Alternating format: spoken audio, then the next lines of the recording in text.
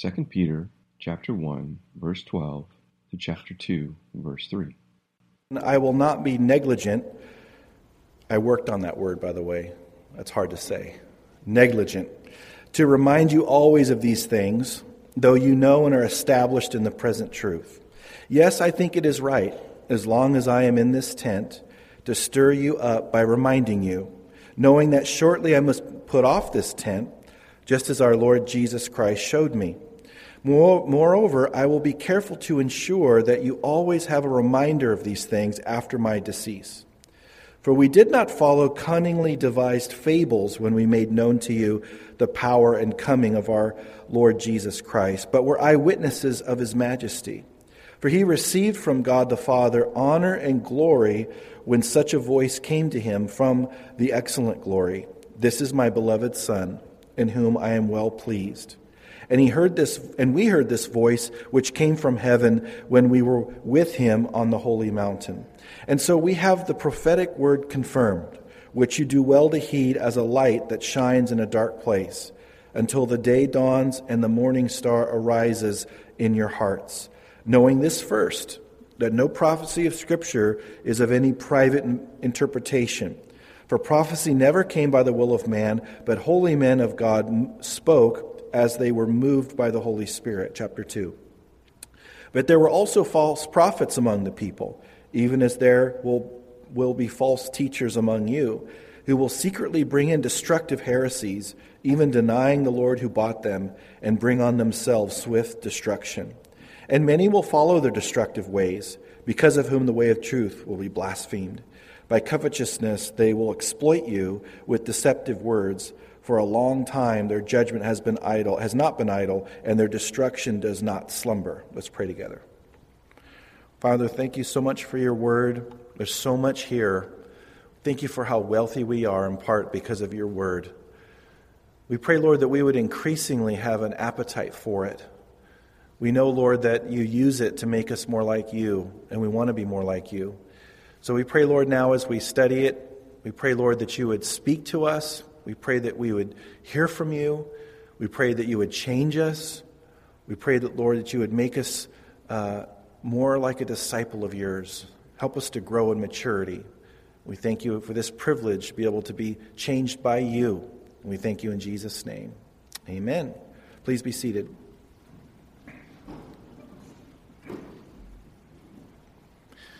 Well, Peter continues with this great letter encouraging these suffering believers. As I mentioned last week, they are still dealing with the persecution to which Peter spoke in the last book in 1 Peter. So they're still dealing with that persecution or that trial or tribulation from without.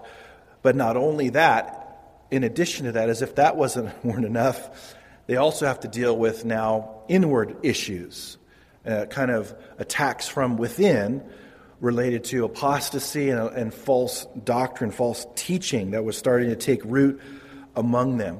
And so last week, as we began the book in 2 Peter, we began to see Peter vividly describe part of their inheritance. And we saw two very precious things that those believers had to realize that they were recipients of, and also us as well today. And the first thing that we saw was that we've received his divine power, which provides us all with everything that we need related to life and godliness. We saw that.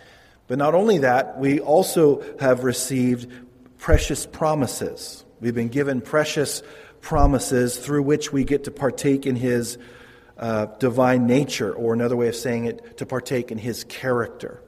So those are two things that we saw last week that we've been given. Those things have been given to us, past tense. So we've been given everything that we need to live godly lives, which removes any potential excuses that we may have or want to have because of our upbringing or because of things that we had to suffer through growing up, or whatever leanings I may have towards a certain type of sin, or whatever it is. None of us are at a disadvantage ultimately, because the Lord has the corresponding power and grace to make us to where we can live a life that's pleasing to Him. And so it takes away all of that. It takes away all of the, so-and-so has it better than me, and so God's limited in terms of how He can help me live a pleasing life. It also tells us that, which I didn't mention last week, is that the early church weren't at a disadvantage. Sometimes today, with all the psychology and all these things that gets introduced, unfortunately, into Christian conversations and teachings, we can start to think that, well, we've learned so much about human behavior that we're at an advantage and now we can live more of a godly life because of all the things we've discovered and so forth, and we have it way better than the early church. That's not what this verse teaches. That verse does not teach that. The early church had the Spirit. There's a reason why God came in Jesus at a certain time, in the fullness of time, without all the technology, to say that God plus nothing is enough. God plus one is enough. I mean, God plus nobody is a majority, as it's been said. And so we're not at a disadvantage, or the early church was not at a disadvantage, and we're not at a disadvantage at all in anything that we've had to deal with, any struggles that we've had. God's power is sufficient to free us and to give us the ability to live a life that's pleasing to Him as an expression of our worship. And so I don't buy into some of the things that you hear out there that, the early church was at a disadvantage and now we're more advanced and, all these things. I mean, it's the same relationship with God. It's the same Bible. It's the same Holy Spirit. It's the same promises. It's the same power that God gives us and grace to be able to live godly lives. But then we saw Peter say we're supposed to add something to our faith. And multiple things. He said virtue and knowledge and self-control and perseverance and godliness and brotherly kindness and sacrificial agape love, that because I have already this precious faith, because we have that, God says continue to grow, continue to add, or to, remember, lavishly furnish our faith by adding those things to those things. And we were told last week, he said, if we abound in those things and if those things are ours, then we make our calling and election sure. That it'll reinforce to us and be a comfort to us that we're in the truth, that we really are on our way to heaven, and all these things. We're supposed to believe those things because God's Word says those things. So I'm not taking away from that. But I'm just saying, as we live in a godly life and as we live an obedient life, and God produces fruit through our lives, it's just a comfort to us that we are living how God's called us to live. And He knows that that's a blessing to us. So that's what He told us. And we saw that very clearly last week. Now this week, He's going to focus on three things. And these verses kind of divide up like this. First of all, He's going to deal with the importance of being reminded the Word of God. Number two, He's going to talk about the validity of Jesus' glory and His Word. In other words, everything that Jesus fulfilled and everything that He was and all of those things are valid, and His Word is valid. And then lastly, He's going to begin to focus on false prophets. And we'll see as we continue through chapter 2 and a little bit into chapter 3, He's going to really focus a lot on false prophets. So it's very important for us as well. So he begins at verse 12. He says, "For this reason I will not be negligent." Said it right again, just for the record. Just want to be get that credit, but not be negligent, to remind you always of these things, though you know and are established in the present truth. So he begins with, for this reason. What reason? You just got done speaking about their need to make their call and election sure. Because of that, he says, I will not be negligent to remind you. Now, it's a strong word, the word that I can barely say, negligent. It's a strong word. It means that if he wasn't reminding them, it wouldn't be that he's just not helping them or aiding them or giving them something that would be beneficial. It's when you're negligent of something, you've done something wrong. You've done something bad, right? So that's what he's saying. He's saying, I'm not going to be negligent because I'm always want to remind you. And he says that word remind, or a version of it, 3 times in the next 3 verses. He wants us to never forget the things that we're supposed to know. And notice he says they know and are established in these things. That's interesting. How many times that we fall kind of in this trap where we have to always learn something new. It always has to be new. And that's a trap. I remember when I was overseeing the school of ministry, discipling future leaders, pastors and so forth. in the preaching class, I know that's God's sense of humor, that I would be teaching a preaching class, okay? But He does have a sense of humor. I would say avoid the temptation to think that you have to bring something new that no one's ever heard before. Because if no one's ever heard it before, there's probably a reason for that. It's probably not there. And it's a trap that teachers can get into. I have to bring up some novel thing, some like, whoa, wow, I never heard that before. That is a trap, because God has made clear to teachers, especially leaders that are called to teach. He told them through Paul, preach the word. Preach the word. Just teach what it says. Just proclaim what it says. You remember when we went through the book of James that we saw that he, by the Spirit, compared us looking into God's word with us looking into a mirror. And as I said then, it's a brilliant analogy there. Because just like a mirror, God's word assesses my current condition. A mirror does, when I look into it, if I looked in the mirror today, can't remember if I did or not. But when you look in the mirror at any given day, it's not showing you a reflection of how you were last week. It's not showing you what you looked like 6 months ago, 5 years ago, 10 years ago.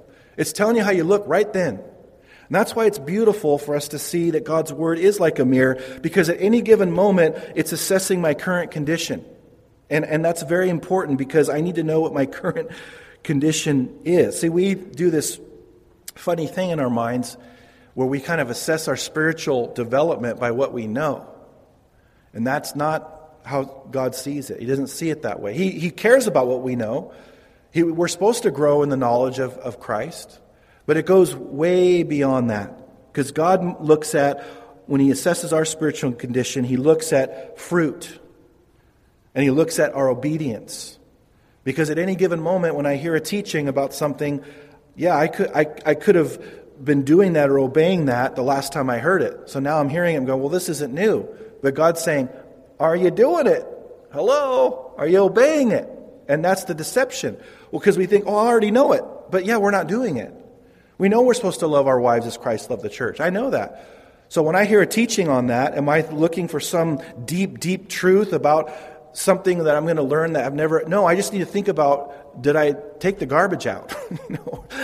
Did I care for her needs? Did I put her first before my own needs? That's how we're properly assessing ourselves related to God's word.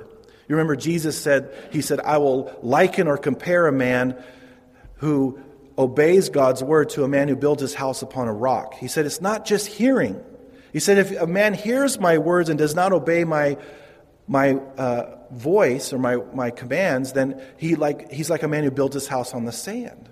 And so it's not just hearing only. Remember, James said, don't be deceived, thinking that you can just hear only God's word. You have to obey God's word.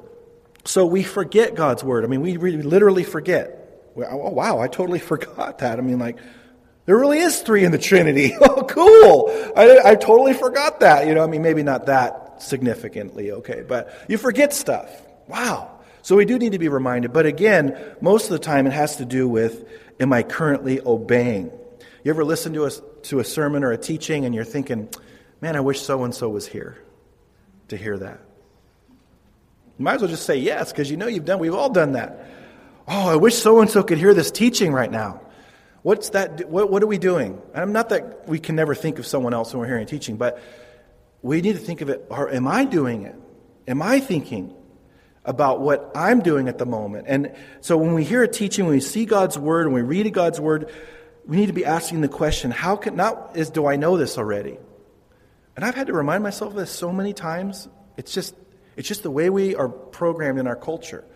We just need to think, am I obeying? How can I obey this better? How can I obey this better? How does it sit with me, with my life? What are ways that I can take this to heart and obey this in a better way? I remember so many times in pastors' conferences, Pastor Chuck would get up there. And if you listen to his MP3s, back then it was tapes, he may have had 8 tracks. Who knows? He's been around. He was around a while. A little dinosaur pedaling on it. No, that's the Flintstones. I wasn't that far back. But, when you're listening to his teachings and you think, man, I've heard this, Pastor Chuck. I've heard this so many times. You feel like you could finish the teaching.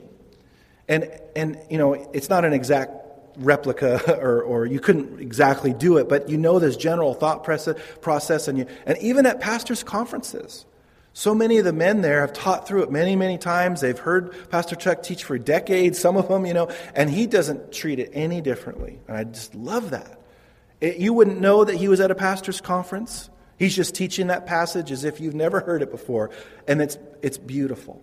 Because we forget those things, and we also are not currently obeying those things. And I just love it. I just love the fact that God does that. He repeats things. That's one of the benefits of going through the Scriptures verse by verse and going through it all the way through.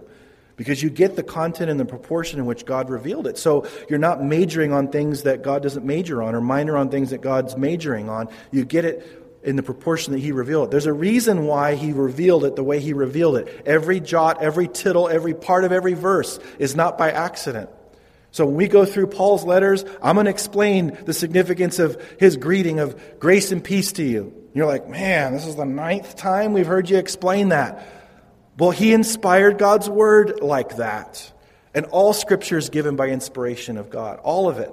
So we need to go over it and have those things go deep into our hearts. And so I have no problem repeating things because God has no problem repeating things. Verse 13. Yes, I think it is right, as long as I am in this tent, to stir you up by reminding you, knowing that shortly I must put off my tent, just as our Lord Jesus Christ showed me. So first of all, he says, long as I'm in this tent. Notice he uses the word tent. What are tents? Tents are temporary dwellings. I'm not a big camper. When I've gone camping and I'm not a happy camper. I'm working towards it. I'm making progress, I'm hoping. But when you set up a tent, it's not something that is usually supposed to be for a permanent arrangement. And it's a good reminder for us that our bodies are just tents. It's not the true us. Our spirit is the true us. And so one day we're going to lay down this tent and God's going to give us a new body someday. And so we need to recognize it. It's temporary. And we spend a lot of money fixing up these tents. Old Testament calls them carcasses. Maybe that might bring us some perspective. Our carcass. You're fixing up your carcass. It said the children of Israel, their carcasses fell in the desert. So maybe that might help us related to taking these things too seriously. I mean, we need to be good stewards and everything, but I think it's a healthy reminder. But he says, as long as I'm in this tent, I'm going to stir you up. Notice the word stir. That's the word we get our word exhortation, to stir up. And that's why one of the reasons, like I said, that we are supposed to be reminded of things, because it stirs us up. It shows us, hey, you're not currently doing this. And so God says, these are the changes that you need to make. And then he says, shortly I must put off this tent. I mentioned this last week. He has this sense, and we don't know how he knows this. The God directly showed him, or he just sees circumstances, I don't know. But he senses that his time is coming to the end. And he is saying, I know it's happening, it's going to happen, it's coming soon, I must put off this tent. And then he says, just as the Lord Jesus Christ showed me. Now, I mentioned this last week, but I actually want to read it this week in John 21. Jesus said this to Peter, when you are old, you will stretch out your hands, and another will gird you and carry you where you do not wish. And then we know that John the apostle added in John 21 in verse 19, this he spoke, signifying by what death he would glorify God. So history records that he was crucified upside down. And God's grace was extended to Peter and letting him know, yes, you denied me 3 times, but I'm restoring you, and you're going to be faithful to me all the way to the end, till you're an old man, and you're going to die for me. And that was very specific grace that Peter needed related to his restoration. So that's, I'm sure, what he means at the end of verse 14, just as the Lord Jesus Christ showed me. Moreover, I will be careful to ensure that you always have a reminder of these things after my decease. So we're not told specifically what he did to ensure that. Some people say this letter, and that's true because, it extends, think about it, 2,000 years, almost 2,000 years, God's people have had these truths from Peter to remind God's people of these things. But he's speaking something in addition to this letter.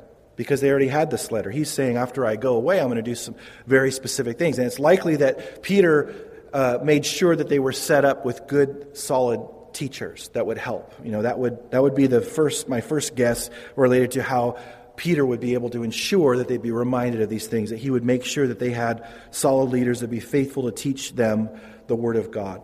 Now Peter gets to the validity of the Lord Jesus, His glory, and His Word in verses 16 through 21, this section. He says, "For we did not follow cunningly devised fables when we made known to you the power and coming of our Lord Jesus Christ, but were eyewitnesses of His majesty." So first of all, this word fables, our word myth. It's mythos. And so he says that what we communicated to you was not some made-up story. And this world thinks that somehow back then those disciples, they made up this great story of the resurrection and all these things when they didn't get anything in return. They didn't get wealth, they didn't get riches, they didn't get influence. They got martyred, they got beaten. There was no motivation for them to lie. No one dies for something they know to be a lie, as it's been said. So here they are, and he's saying, you did not follow these. You didn't follow fables.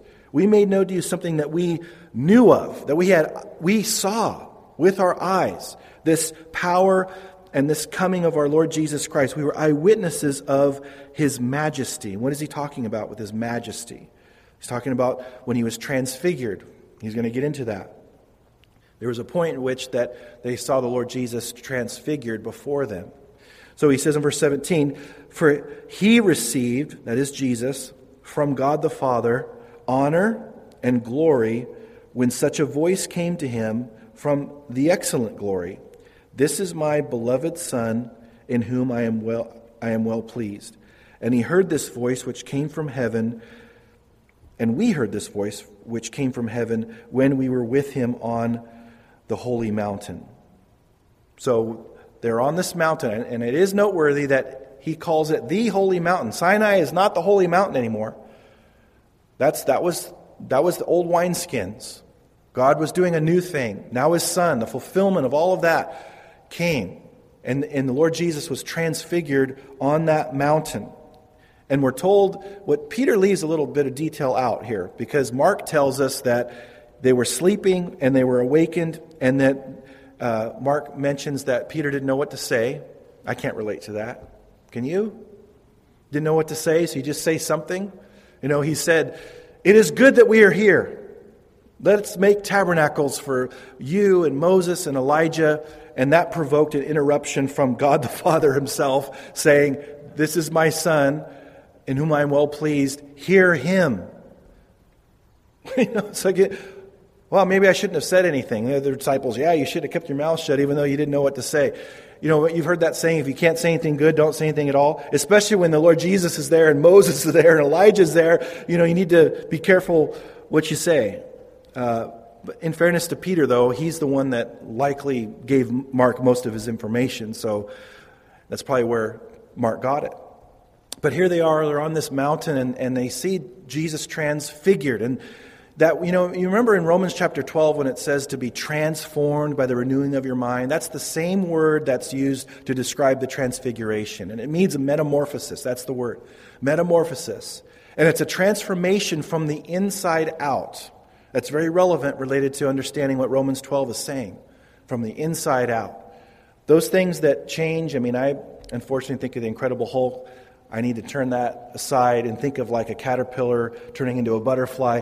That's more probably better in many ways. But you have this caterpillar and it changes, it transforms, and it changes from the inside out. Nothing on the outside is making that thing change from one thing to another. Just like in our Christian life, when we're transformed by the renewing of our mind, nothing from without is making that change. It's happening through the Spirit, and He's changing us from the inside out. So it's the same word. So the Lord Jesus is on that mountain, and He's transfigured, He's transformed from the inside out and revealing His glory. And I don't believe it's His full glory, because Peter, they're not in their new bodies, they couldn't handle that. And so, but I do believe that it was, obviously a very significant revelation of His glory.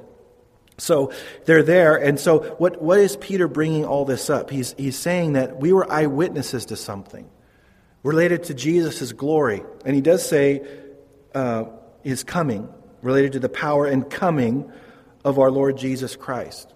So he came that first time. He's going to come a second time. A lot of these false teachers that we're going to look at in a little bit here, they were attacking the whole doctrine of the second coming. And Jesus coming in his glory. So glory is related, coming is related to these things. And so he says, we were there, we saw it, we witnessed it. These aren't just things we made up. We actually saw it with our eyes. And it was only Peter, James, and John that saw that. But the disciples did see that transfiguration there. And so this would be incredibly encouraging to these Christians because, again, they're suffering. Remember, they're suffering. They're going through hardship. And he's saying, all these, what you're holding out for, and getting a new body and going to heaven and being delivered from this world, the reason why we can know that's going to happen is because of who Jesus is and what he accomplished. We know that happened because we saw it. We saw it with our own eyes. But what's interesting is that he goes deeper than that.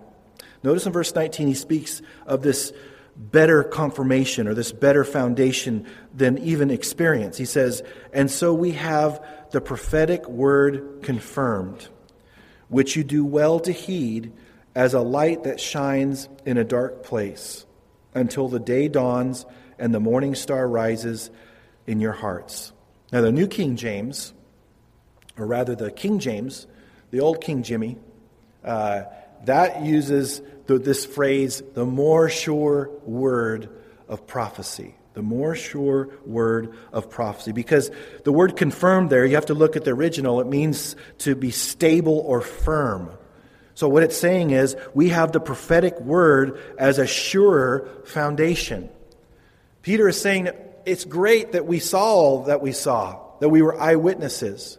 But see, what's interesting is that God knew most people wouldn't have that luxury to see with their eyes. Jesus even said we're more blessed if we don't see. So he knew that, right? So here we have Peter knowing that, saying we saw it with our eyes, we saw his glory, we witnessed everything, but we realize that you that are suffering right now, you didn't see. And he's saying, but you don't need to have seen. You have something that's even more sure, or something that has a sure foundation. As wonderful as our personal experience was, it's still, the foundation is the prophetic word of the Messianic scriptures that painted a portrait in the Old Testament that showed that Jesus, when he came, that we would know who he was. Because if all of that happened on that mount, the Mount of Transfiguration, and Jesus didn't line up with those scriptures, Peter and others and us as well would have to reject that. Because the foundation is God's word. If Jesus was betrayed for 29 pieces of silver, we'd reject the Jesus. Every single one of those prophecies had to be perfectly fulfilled, and nobody could fulfill those. If Jesus didn't, nobody can. It's impossible. And even there was a prophecy related to the very day he'd have his triumphant entry into Jerusalem, to the day in Daniel chapter 9. You can study that out and blow your mind. It's just amazing. So he's saying, we have something very, very strong. You have something very, very secure, firm, a strong foundation. It's God's prophetic word. And he says in the middle of verse 19, which you do well to heed. Because see, that scripture, those prophetic scriptures are a light that shines in a dark place. This world's a dark place. Seems like it's getting darker and darker and darker all the time. Those prophetic scriptures are a light, and those are an encouragement to us. It further comforts us related to our inheritance and who we are in Christ and so forth. Did you know those prophetic scriptures are not just for us to realize that Jesus is the Messiah? Those prophetic scriptures are also for us to enjoy our Messiah. You further appreciate him more when you see all that he is in the Old Testament. Not just all that he is in the New Testament, that's amazing, but also all that he is in the Old Testament. He's been revealed in a very significant way. We know from Isaiah that there is nothing about his physical appearance that's becoming. We wouldn't know that in the New Testament. Nothing is said about his appearance and if he was appealing to us in his appearance or not. But we see that from the Old Testament. So it's not just to know that Jesus is the Messiah, it's to appreciate even more how he's the Messiah. by looking at the Old Testament scriptures, because every experience has to be validated by the Word of God. You remember the disciples on the road to Emmaus subsequent to the resurrection? The Lord Jesus did not rebuke those disciples because they didn't believe what the women had said. He rebuked them because they didn't believe all that the scriptures had said about the Messiah. It was God's word. It was the more sure word of prophecy that they hadn't believed that got the rebuke and got the exhortation there. And so it anchors our faith. And so that's something that we have to stand on. Now he continues in verse 20, he says, knowing this first, that no prophecy of Scripture is of any private interpretation. For prophecy never came by the will of man, but holy men of God spoke as they were moved by the Holy Spirit. So what is this private interpretation? What does it mean? Well, let's talk about what it doesn't mean. First of all, you have churches like the Roman Catholic Church that say man can't interpret the Bible themselves. They need to go through the priest to be able to understand God's word. And for many years, up until I think the 60s, maybe the early 70s, all the masses were done in Latin. I mean, they didn't care if they understood or not. That wasn't the point, because they didn't have the capacity to interpret Scripture. So it doesn't mean that. It also doesn't mean that anyone can have their own meaning. Well, I can just have my private interpretation. And so that it's not saying that at all. It's saying that this capacity that man has, inspired by the Lord, is to understand what God's heart is and what He wants to communicate. And God gives man the capacity to be inspired by the Spirit. And that's really what we're looking at here in verse 21, is talking about inspiration. So interpretation means to loose, to untie something. Man doesn't have the capacity by himself, apart from the Lord, to untie or to loose truth about God. He can only do it as God inspires him. And that's what he says in verse 21. He says, for prophecy never came by the will of man, but holy men of God spoke as they were moved by the Holy Spirit. So man can't do it. He has to be inspired by God. And 2 Timothy 3:16 says that all Scripture has been given by inspiration of God. So God breathes. It means God breathed. God breathes into man and gives them the capacity to write His word when He inspired them to do that. And they spoke as they were moved by the Spirit. And the word moved is the word they would describe when wind would fill the sails of a ship and take a ship a certain direction.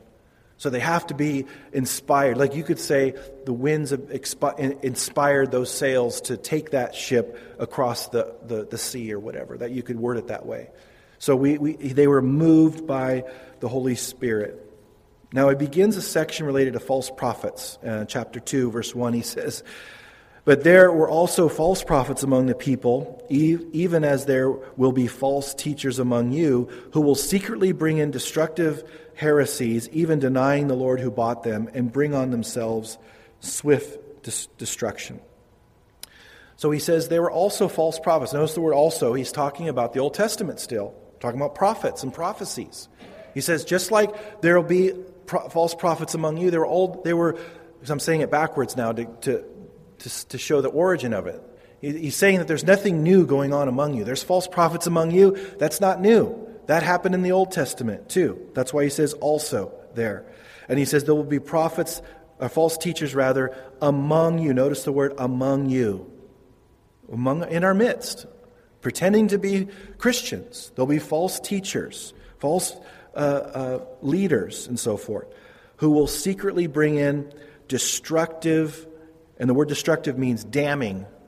That's what it means. It means damning heresies. And one of the things I see there is the word secretly. And that's the really important word in verse 1. Secretly.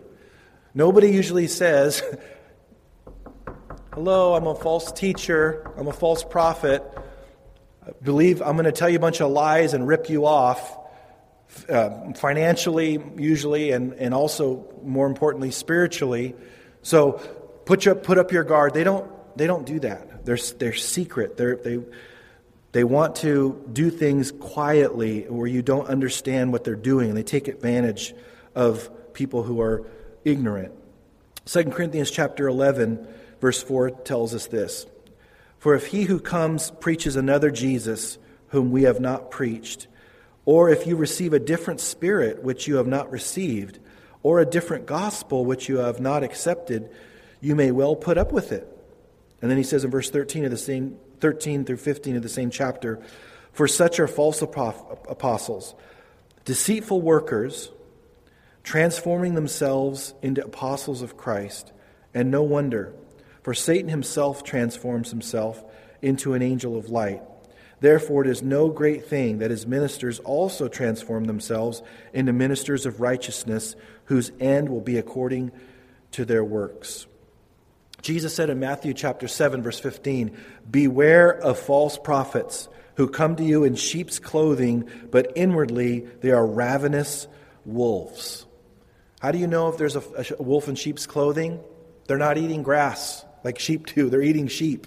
That's how you know that a wolf. You have to look and see how they're treating sheep. And if they're devouring sheep, they're a wolf in sheep's clothing. Jesus said they're ravenous wolves. When you're ravenous, you're starving. You just can't wait to eat something. That's how they operate. They're secret. They're subtle, and they come in and they do horrible, horrible damage. He continues, even denying the Lord who bought them, and bring on themselves swift destruction. They deny the Lord. They deny his death.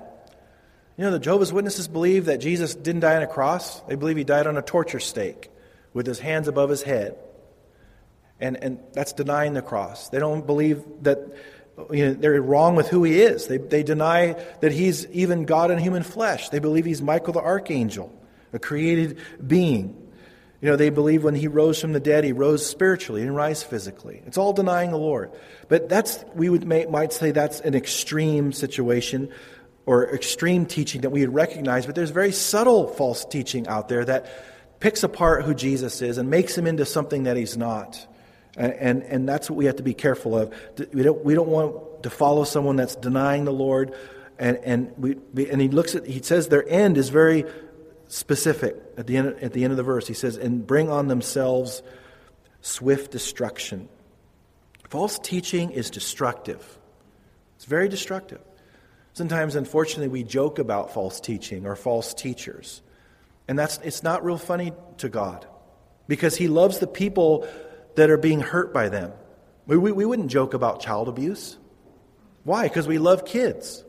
When we joke about false teaching, we joke about those things, and we don't take it seriously, we're not walking in God's heart. He cares about every single person who's in that ward, that Mormon church, or that Kingdom Hall, or whatever other belief system that's out there. He cares about every single one of them. He died for them on the cross. And so it's supposed to produce a sobriety in us. We should be grieved when we hear about false teachers and false teaching. And it speaks to us that we need to really know our Bible so we don't get fooled. Because just as I read in 2 Corinthians chapter 11, they don't look like false teachers. They're not wearing a name badge. Hi, I'm Chuck. I'm a false teacher. They come in and they're secret about it. They wear the suits. They know the words. It's been said that they use the same words but a different dictionary, because they pour different meaning into those words. The Mormons say they believe in Jesus Christ. The Jehovah's Witnesses say they believe in Christ. But who's Christ? Because, the Mormon Jesus is the spirit brother of Lucifer, who had a better plan for salvation. So God the Father, who's an exalted man, went with his plan. Now, you wouldn't know that from their nice little commercials. You're not going to know that. It's subtle. It's secretive. And they fool people. And it's serious. So we need to know what the Scripture says. We need to know how to test things. Everything that people say, we need to test it to God's Word, myself included. Don't give any person that much liberty to where you can just believe what they say and not test it by Scripture. Acts 17:11, the Bereans were more noble than the Thessalonians because they tested what Paul said, the Apostle Paul. They tested what the Apostle Paul said to see if what he was saying was true. And they were commended for it. Paul wasn't threatened. Any teacher that says, oh, you can't test me, I'm so-and-so, I'm apostle so-and-so, or I've been in ministry this many years or whatever, excuse me, I got to get on my jet. I'll be back. It just seems like that's how it is. And when you talk, especially sometimes we talk about politicians, say, don't listen to what they say, watch what they do. And you watch what people that claim to be these great teachers and so forth, watch what they do because they are getting wealthy. They're ripping people off. They literally are flying around in multi-million-dollar jets. And they are fleecing God's people. And there's a huge warning here. They're going to receive swift destruction. About a couple years ago, there was a church that wanted permission from us, as if we have permission, could give permission. They wanted permission from us to use our stuff on Saturdays, and then leave it all set up, which would be very tempting, especially you setup crew. It would be very tempting. It's all set up, and then we would tear it down. And they said they were a Christian church, and okay, well let's look into it. And I started getting into what they believed and so forth, and they're a cult. And what I said to that pastor was, some people might think would be a little bit harsh, and I wasn't rude, but I warned him. I warned him that he's a false teacher and he needs to repent. And I told him why I believed he was a false teacher. Now that I wasn't doing it to make myself feel good, or I'm Mr. So-and-so that has the truth or whatever. I felt like it was the most loving thing I could do to warn him. And he completely rejected me and was I couldn't be rejected any more than how that guy rejected me. But it's serious to God. False teaching is serious. It does damage. How many parents don't have kids today because they were told by some wacky teacher that it was not standing in faith to bring their kids to a doctor or to the hospital when they were sick? That those were lying symptoms of the devil, and they need to stand firm in faith, and now their kids are gone. It does damage. And so we need to take it seriously. Whenever we know somebody that's engaged in false teaching or is listening to false teachers, don't be afraid to be bold and say, that guy's not teaching the truth. That person's not teaching. You need to test what they say, because they'll never look like the false teachers that they are. They'll always masquerade themselves as workers of righteousness, as we saw in that passage. Now notice there aren't a few who fall for false teaching. In verse 2 it says, and many, notice the word many will follow their destructive ways, because of whom the way of truth will be blasphemed. So many people will fall prey. There's probably 20 or 30, 35 million Jehovah's Witnesses and Mormons in the world. That's not even talking about all the other crazy stuff that's out there. Many people will fall for their destructive ways. And then he says, because of whom the way of truth will be blasphemed.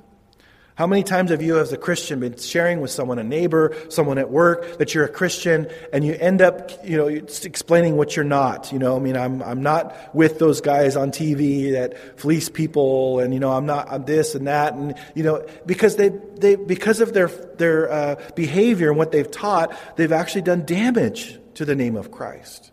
And so that's what they've done. They've because of these people, the way of truth has been blasphemed. Now he gets to their motivation in verse 3 of false teachers. He says, by covetousness they will exploit you with deceptive words. For a long time their judgment has not been idle, and their destruction does not slumber. What is covetousness? It's an ungodly desire for more. It's something that God has said that I shouldn't have, and I want it anyway. It's ungodly. And he says that's their motivation. That's why they have the jets. That's why they have the mansions that are parsonages. It's like 30,000 square feet parsonage. Give me a break. I can't even believe that the IRS lets that happen. I predict it's going to stop for many reasons, but especially that. But he says they will exploit you. That word is to make merchandise of you. Remember when the Lord Jesus cleared out the temple a couple times, he said, you made my Father's house a house of merchandise. It's the same word there. And so it's the word we get our word emporium from. They're going to rip you off. They're going to take your money. They're going to exploit you. And that's false teachers and unhealthy people that are serving have a self-focus. It's all about them, what they get out of it. Someone that's truly called isn't doing what they're doing for selfish motivation to get anything out of it. They're doing it because they love God and they love God's people. They want to obey the calling that's on their life. But false teachers, they're serving themselves. And they're not going to just say that. They're going to tone it down, but then they're going to live extravagantly. And not all of them are like that. Some of them don't mind being, without things to spread their false teaching. But most of them, it's because they're trying to get something out of you. Now, this last part of the verse when it says, and their destruction does not slumber, their judgment is not idle. He's saying that judgment is coming. You can count on it. Don't think that they're going to get away with this. Sometimes we think that. I mean, there's no stopping the Mormon Church or Jehovah's Witnesses or all these other belief systems. There's no stopping it. It seems like they're never going to be held into account. They are going to be held into account. And this imagery, their destruction does not slumber. It's like a picture of an executioner who's not going to fall asleep on the job. He's going to do the job that he is supposed to do, and he's going to bring judgment. So it's very important that we see that it's going to happen. That judgment is going to happen. Because he says they deceive you with deceptive words. That word means plastic. And that's true. Those words, they're very plastic. They're not very deep. They're very shallow words that they say. But they entice people with their own lusts, with their own desires. And that's why the health and wealth thing has been so successful over the last 50 years, is because, wow, man, I can be wealthy, and it's God's will that everybody be wealthy all the time, and it's God's will that everybody be healthy all the time, and it's all a self-focus. And so we have to watch out for it. So the importance of being reminded, we need to welcome when we see or hear teachings that are things that we already know. We need to instantly remind ourselves, okay, I need to ask myself, am I currently obeying this? Not if I've obeyed it in the past. Am I obeying it right now? And then also the value of the prophetic word, that it's the ultimate basis for our faith. That prophetic scriptures, those verses, and those things are the anchor that anchors our souls. And so he says, heed those things. And then lastly, not to take false teaching, not to take it lightly, to take it seriously, and to desire to grow in our walk with the Lord in the sense of knowing His Word and helping others. We may be good, but we may have other people in our lives that aren't good, that aren't biblically grounded, and we need to get in there and help them be grounded. May God help us have everybody in our lives be grounded in His Word. Amen? Let's pray together. Thank you, Lord, for your grace and your word.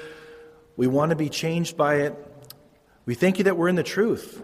We thank you that you brought us to a family of churches that honors your word, all of it, every verse.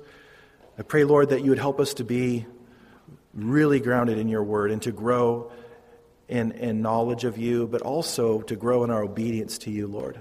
I pray, Lord, if there's any disobedience going on right now, willful disobedience in this room, in the lives of us, Lord, I pray, Lord, that you would convict and encourage, and I pray, Lord, that we would be right with you and to serve you with our whole heart, Lord, to give everything to you. You're worthy of all of our lives. Transform us, Lord, by the renewing of our minds through your word. We want to be a holy people for you. You're worthy of that, we know for sure. We thank you in Jesus' name. Amen. Let's stand together.